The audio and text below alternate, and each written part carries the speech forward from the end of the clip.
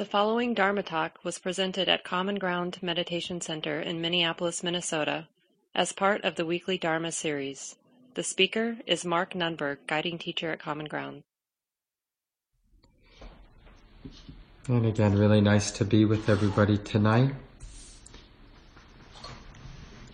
Week 2 in our 8-week study of mindfulness of the body.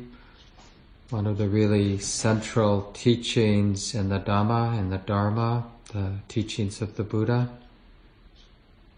And I've really been liking over the years of just referring to the body, to the breath and the body as it really, like the world itself, it's a working ground.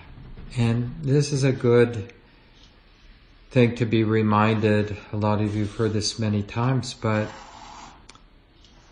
we tend to think wrongly that the body is here to provide me with pleasant experience. And so when we have a lot of painful experiences in the body, being a little too cold or getting old or whatever it might be, we feel somewhat betrayed. And this is the parallel to this unhelpful expectation that the body is kind of my slave. Its job is to make me happy. We have some kind of similar attitude about the world generally. Our partners, our pets, the weather. It's really here to create the conditions for my happiness. And when the world doesn't do that, we feel like, that's not fair. Don't you know what you're here for? You're supposed to be making me happy. But, the Buddha's very clear, and of course when we reflect upon it, it makes so much sense that the world isn't here.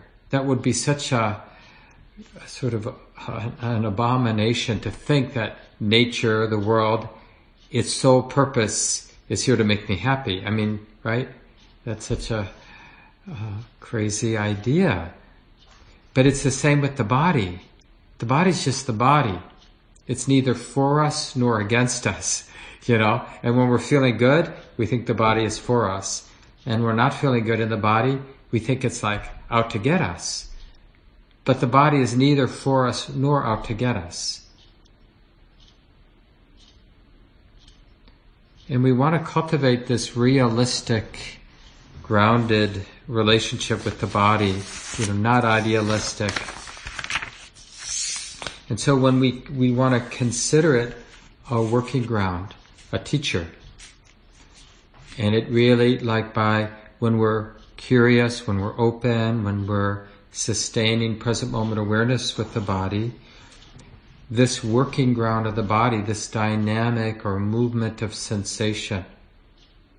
And of course, being profoundly intimate with the body, we can't help but be profoundly intimate, aware of the mind, because it's the mind that knows the body.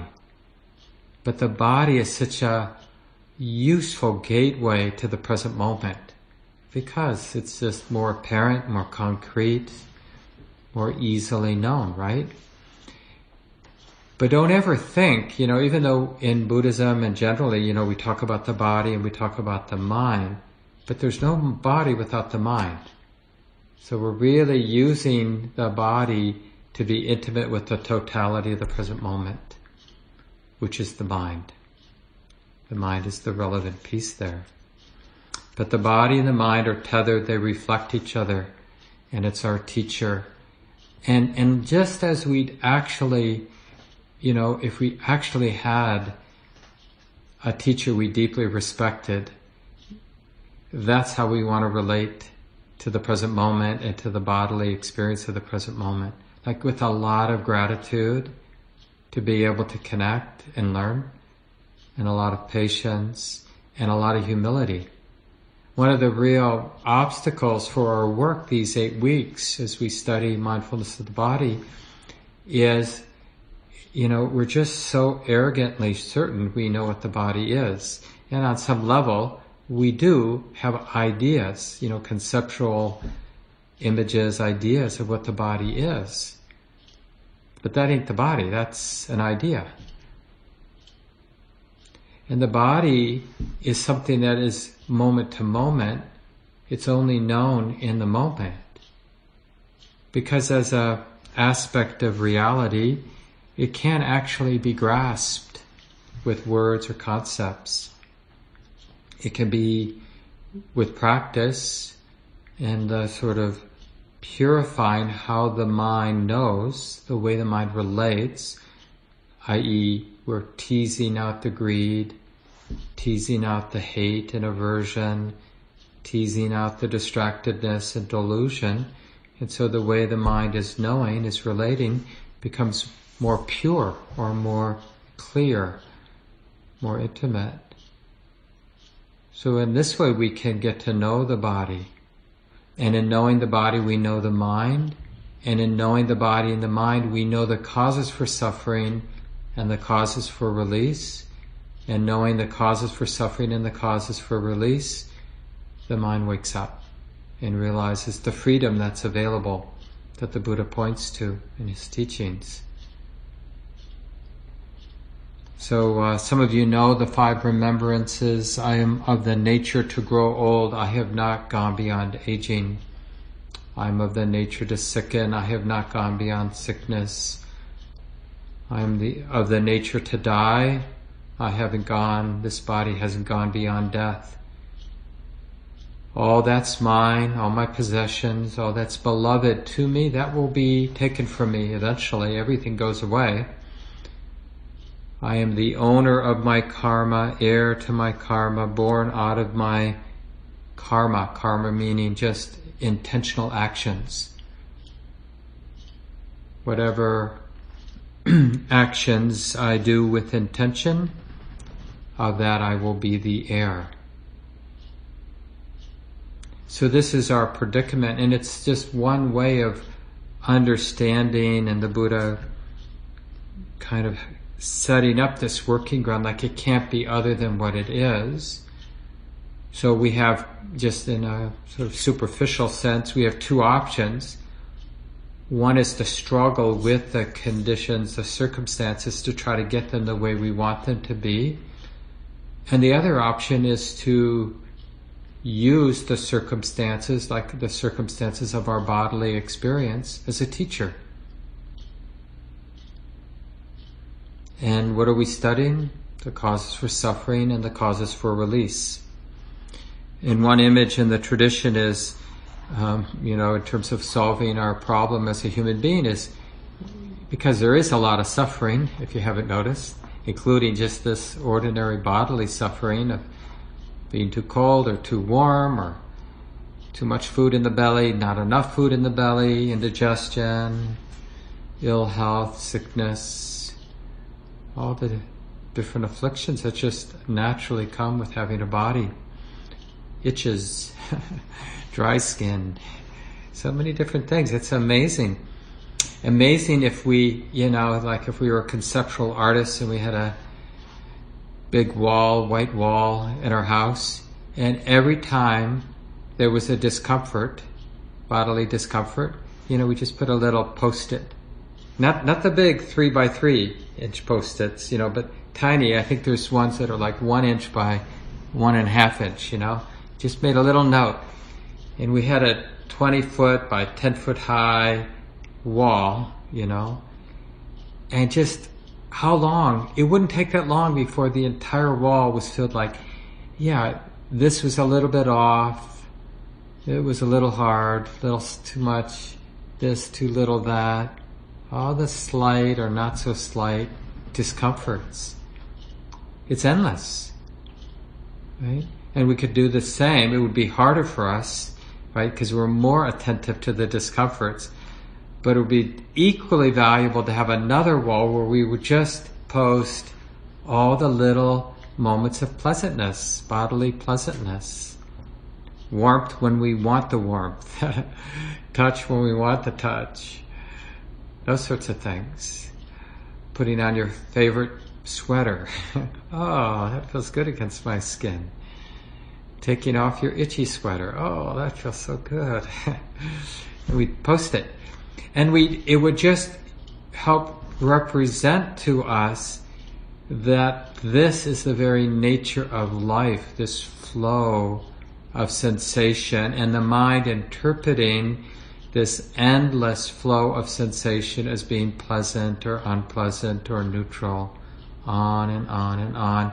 And there's just so many, like even in this moment, there's really almost an infinite diversity of different sensations, each of which is either pleasant or unpleasant or neutral. Right? Like I don't have socks on, I have a pair of slippers, but that little space between my slippers and my pants and my ankle, that's cold. That's unpleasant. You know? But then my toes are a little warm in my slippers, maybe a little too warm. You know, and there's this and there's that, and I don't think there's any end. And even when we're sort of aware of the different, they're immediately changing, and the unpleasantness in one little location may be intensifying, becoming even more unpleasant.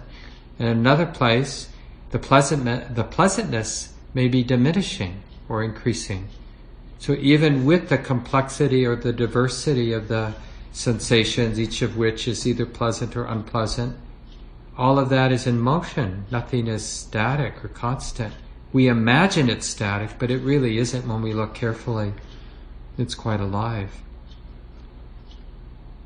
And the reason I'm spending time in this is it really affects the experience of suffering, because suffering, like due to physical pain, suffering is a construction.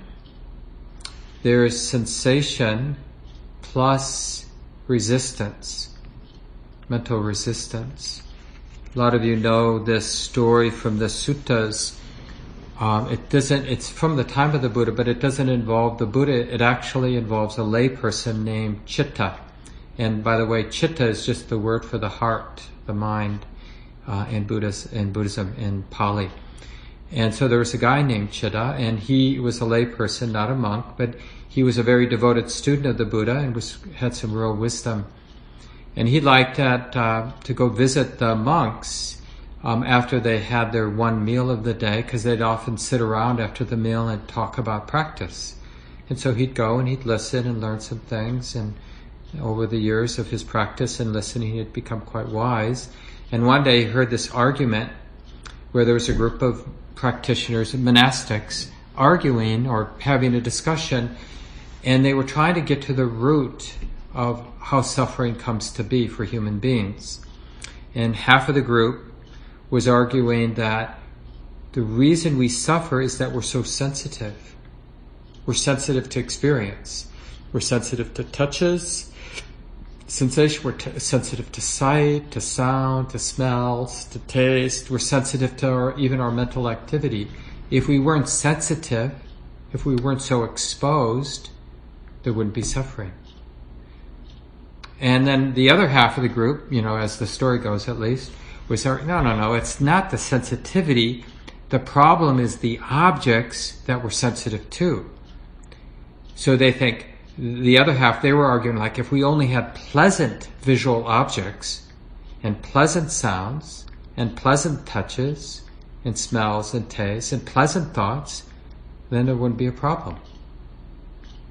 And so they were arguing like this, and they saw that Chitta was listening in, which would be a little strange for monastics to ask a layperson to weigh in, because it's sort of not common. And so anyway, they did, because they respected Chitta. Like, what do you think about this? And Chitta gave them the simile of ox cart and two oxen. One was darker colored, one was lighter colored. And they were yoked together, the wooden yoke that held the beasts, so when they were pulling the cart, they kind of worked together. And then he asked the monks that were arguing, okay, would you say that the darker ox is a fetter, a burden, to the lighter color one, or would you say the lighter color one is the burden to the darker color one? And, they weren't stupid, so they said, well, neither one is a burden to the other. The problem is that they're yoked together. That's what creates the burden for them. And he used that as an image for understanding why pain painful sensation, unpleasant sensation is a problem? Is it that I'm sensitive to the touches, to the sensations in my body? Or is it that the particular sensations I have are bad, not the ones I want? Or is it something that the mind, because of habit, constructs the yoke, right? It constructs something on top of or dependent on the sensitivity, being sensitive to certain touches. So the sort of simple, the most simple reality is that there's a knowing some experience. So in the case of the body, there's sensitivity, knowing the experience of the body as sensation. But something arises in conjunction with that exposure, that contact. Feeling, the feeling tone, the pleasantness, unpleasantness, my habit-based mind determining I like this sensation, I don't like this sensation. And all the ideas that quickly follow, I want to get rid of this, or why is this happening to me? This isn't fair. You don't seem to be suffering from this. When is this going to go away? Should I adjust myself? So this is the thing we can do in our practice, in our sitting practice. We can get interested in the yoke. There's really nothing, there are some things we can do about sensitivity, and there's a few things we can do about what we're sensitive to. Like when we're sitting still in meditation, and some stiffness, some painful sensation related to holding still arises, the ankle starts to hurt or the back starts to hurt after 30 minutes or whatever it is. We could always move, or if it's not too overwhelming, we could get interested in the bodily experience as a teacher. Okay, there's sensitivity, and there's sensation that the sensitivity, that the knowing mind is sensitive to. And then there's a problem that arises in conjunction, and I don't like what I'm feeling, and when is this sit going to be over, and why am I sitting anyway when I could be watching TV, lounging on the couch, and drinking my favorite beverage? And so wisdom and awareness is sitting there observing this. Okay, there's the sensation, there's the knowing, there's the mental activity arising in conjunction, the emotional and mental activity, what we might call, in moments at least, resistance or not liking in terms of at least painful sensations, or wanting it to be different. But some kind of self-centered drama. And this is what we want to discover, that the suffering is optional. Sensitivity to what's coming and going in the body, not optional. There's around the edges, we can do some things. I could go take a break and put some socks on, and the unpleasant coolness in my ankles right now would go away. I'm in a room that has a lot of windows that get a lot of sun. And so during the day it's really warm, we turn the heat down. And then about this time it starts to get really cold because there's so many windows, and we forgot to turn the heat back up. So especially around the floor, it's really cool. And so that exposure to the coolness, that's just those sort of experiences come with the territory of having a sensitive body, having a knowing mind, a sensitive heart, and the exposure that comes with having a body, being alive in a body, being an animal, an aging animal that was born vulnerable to sickness and aging and death, vulnerable to loss, vulnerable to, that last reflection in the five remembrance, vulnerability, exposure to karma, just means it's not only the present moment experience that I'm exposed to. What else am I exposed to? What else are all of us exposed to right now? It's not just like the coldness of my ankles that I'm exposed to. But when we sit, especially when we get a little bit more settled, sometimes the pain, the physical discomfort, the energetic discomfort we feel, it has to do not with present moment causes, but we're really feeling the heaviness, the ache, the stiffness of past causes, right? Like if I've been really an angry person for many years, so when I sit still and get quiet and settle, I'm going to feel the body that has been exposed to all those years of anger. Then the body feels like this, it's tight like this. And that tightness isn't because of something I'm doing in this moment. It's the karmic fruit of what I've been doing with my body for so long. Same with diet and all kinds of habits around exercise and overusing the body or underusing the body. And the karma of the kind of jobs we've had and the toxicity we've been exposed to, and whether you've given birth and how many times you've given birth to children, and all those kinds of things. There are causes and effects to those causes. So when we settle down, there's the present moment causes for the pleasantness and unpleasantness in our body, and there's the older causes, that the fruit of those older causes then may arise now in this moment. And the point I'm making really is just normalizing this exposure. Because if we think we're going to solve this exposure, the image the Buddha uses, I forget if I mentioned this, I was meaning to mention it earlier in the talk, it's like trying to cover the world in leather, is the image from the early Buddhist tradition. Like there's a lot of sharp stones and other things that can cut your foot when you're walking around barefoot. So I've got a brilliant plan, I'm going to cover the world in leather. Well, that ain't going to be easy, right? Or so much wiser would be just to build or make a pair of shoes. And then I don't have a problem with all the sharp objects. So this simile, I guess, has been used in Theravada Buddhism for a long time. Dharma practice, this practice we're all interested in and doing, it's like having been exhausted trying to make the world perfect, so my sensitivity to the exposure of having a body is palatable, is acceptable, constantly trying to make everything just right.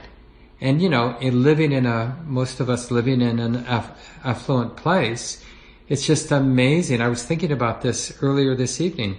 You lift the faucet up and you get hot and cold water that's pretty clean. I mean, that's amazing. When you think about however long human beings have been walking this planet, and that we can just go, not just to one place, but many of our apartments and homes have many of those faucets where we just get nice water. We even have clean water in our toilets. It's really astounding. And then we got these little knobs that make the place hotter or colder. We have amazing clothes. And, walking down a large grocery store, it's just incredible. What we've done, it's basically our attempt to cover the world in leather. Has it worked?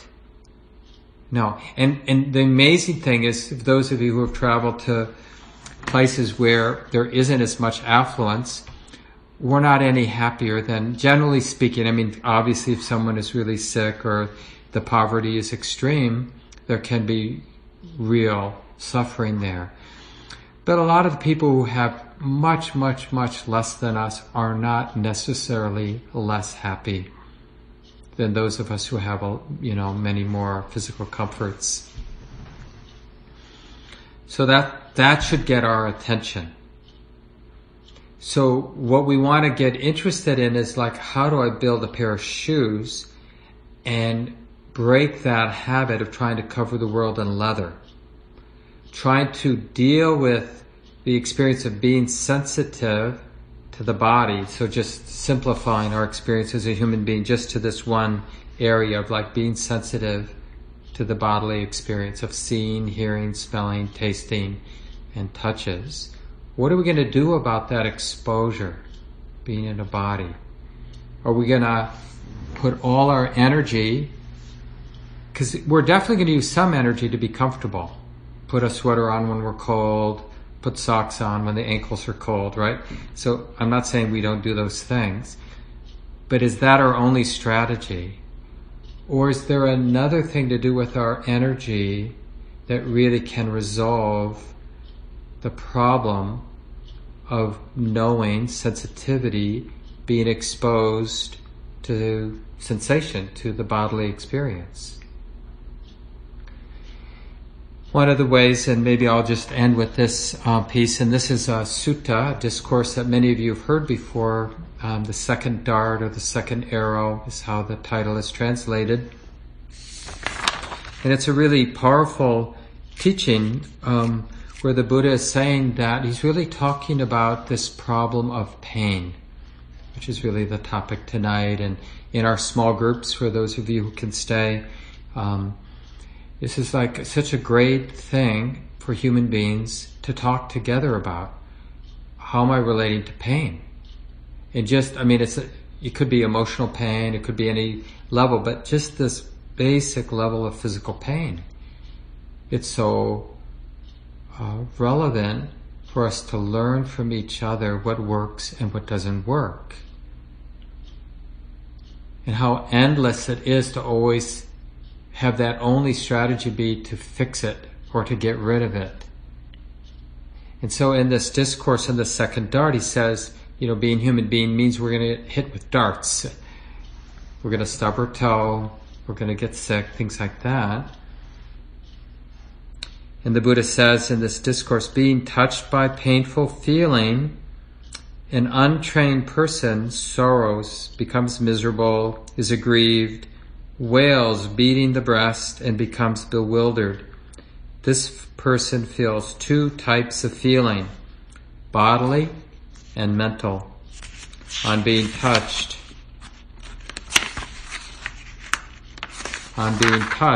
by that painful feeling, the person becomes aversive towards it. Right? And this feels so natural because it's a very deep habit. It just seems rational to us to hate pain. So in your small groups tonight, or if you can't, or whatever, aren't going to stay for the small group, then try to find a good Dharma friend, somebody who practices, who understands what you're doing here in this class, or even journaling, but better to talk to another person about one, just how that doesn't work, to have only that strategy of needing to get rid of it. Because what the Buddha says next is really tragic. The sutta goes on, being touched by that painful feeling, this person delights in the pleasure of sensuality. Why is that? Because this untrained person does not know any other escape from painful feeling other than the pleasure of sensuality. So all of our dependence, all of our neurotic, addictive dependence on nice experiences arises. It's not that having pleasant experience is bad. It's great to have pleasant experience. But me, this heart being dependent on it, so that I feel I suffer when I don't have it, that dependence on pleasure arises because I don't know what to do with pain. And when I get dependent on pleasure as my only antidote to pain. Now remember, pleasure can also be getting rid of the pain, or if I can't get rid of the pain, I can go drink, or I can eat some candy, or I can watch an exciting movie that takes my mind off of the pain. So there's different ways that we use pleasure to manage pain. But it really skews our relationship to pleasure, like we get tight around it. So in a way we contaminate the ordinary and beautiful experience of pleasure when it comes our way. Because it's not just pleasure, it's I need it to get some distance from the pain, the unavoidable, ordinary pain in life. And it goes further, in this discourse, then the Buddha talks about how our relationship to neutrality, which really turns out to be most of our experience in life, is relatively neutral. Then we start to ignore neutrality because we're so desperate to manage our pain that we're fixated on pleasure so that we ignore neutral. And then we feel so disconnected because so much of life is relatively neutral. And it throws the whole life off. And then we're suffering. We're just a suffering being. So in the small groups tonight, you can talk about what is your relationship to pain. And you might especially just ground it in our bodily experience. So, things you don't like. Physical things you don't like. And what do you do about them? What are the strategies? What works for you? And how is it really working? Right? And then really think about the second arrow, because this is the alternative. Just the summation is just this very short, pithy bit of advice. This is from a different discourse from the Buddha now. In one of the articles I sent out today in the email, if you didn't get an email from me this afternoon, it means you're not on the Buddhist Studies email list, which means you need to either send me an email if you have my email address, or just send it to the center, and either Gabe or I will get you on the Buddhist Studies email list. I don't know, maybe I sent it around 4 o'clock. And it has lots of resources, including a short article by Venerable Analayo where he's talking about this discourse. And he also quotes this other discourse where the Buddha says, "Therefore, practitioners, you should train yourself like this. Though my body is afflicted," i.e. with physical pain, "my mind will not be afflicted." And that's a little bit like a koan, like a little mystery. How can that be? Like when I was sitting tonight doing the guided meditation with you, my ankles were cold, like I said earlier. So when I wasn't talking and I could just be more directly with the experience in the body, I got to explore that exact question. Although I'm afflicted by the coolness of my ankles, that's unpleasant, right? How might it be that the mind or the heart remains unafflicted, completely unburdened? Now the place for us to explore this isn't those times in the next few weeks where we're experiencing really sharp or intense discomfort, but just the ordinary discomforts that come our way.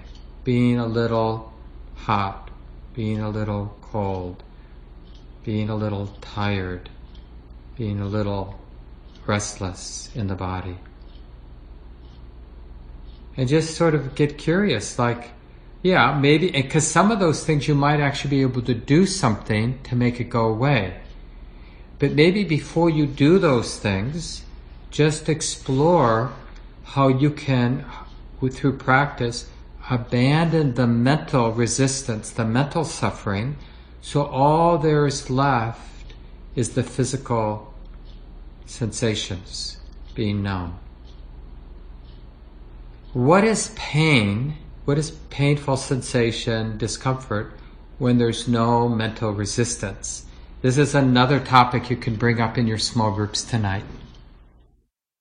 This talk, like all programs at Common Ground, is offered freely in the spirit of generosity. To learn more about Common Ground and its programs, or if you would like to donate, please visit our website, www.commongroundmeditation.org. Thank you for listening. To learn how you can support the teachers and Dharma Seed, please visit dharmaseed.org/donate.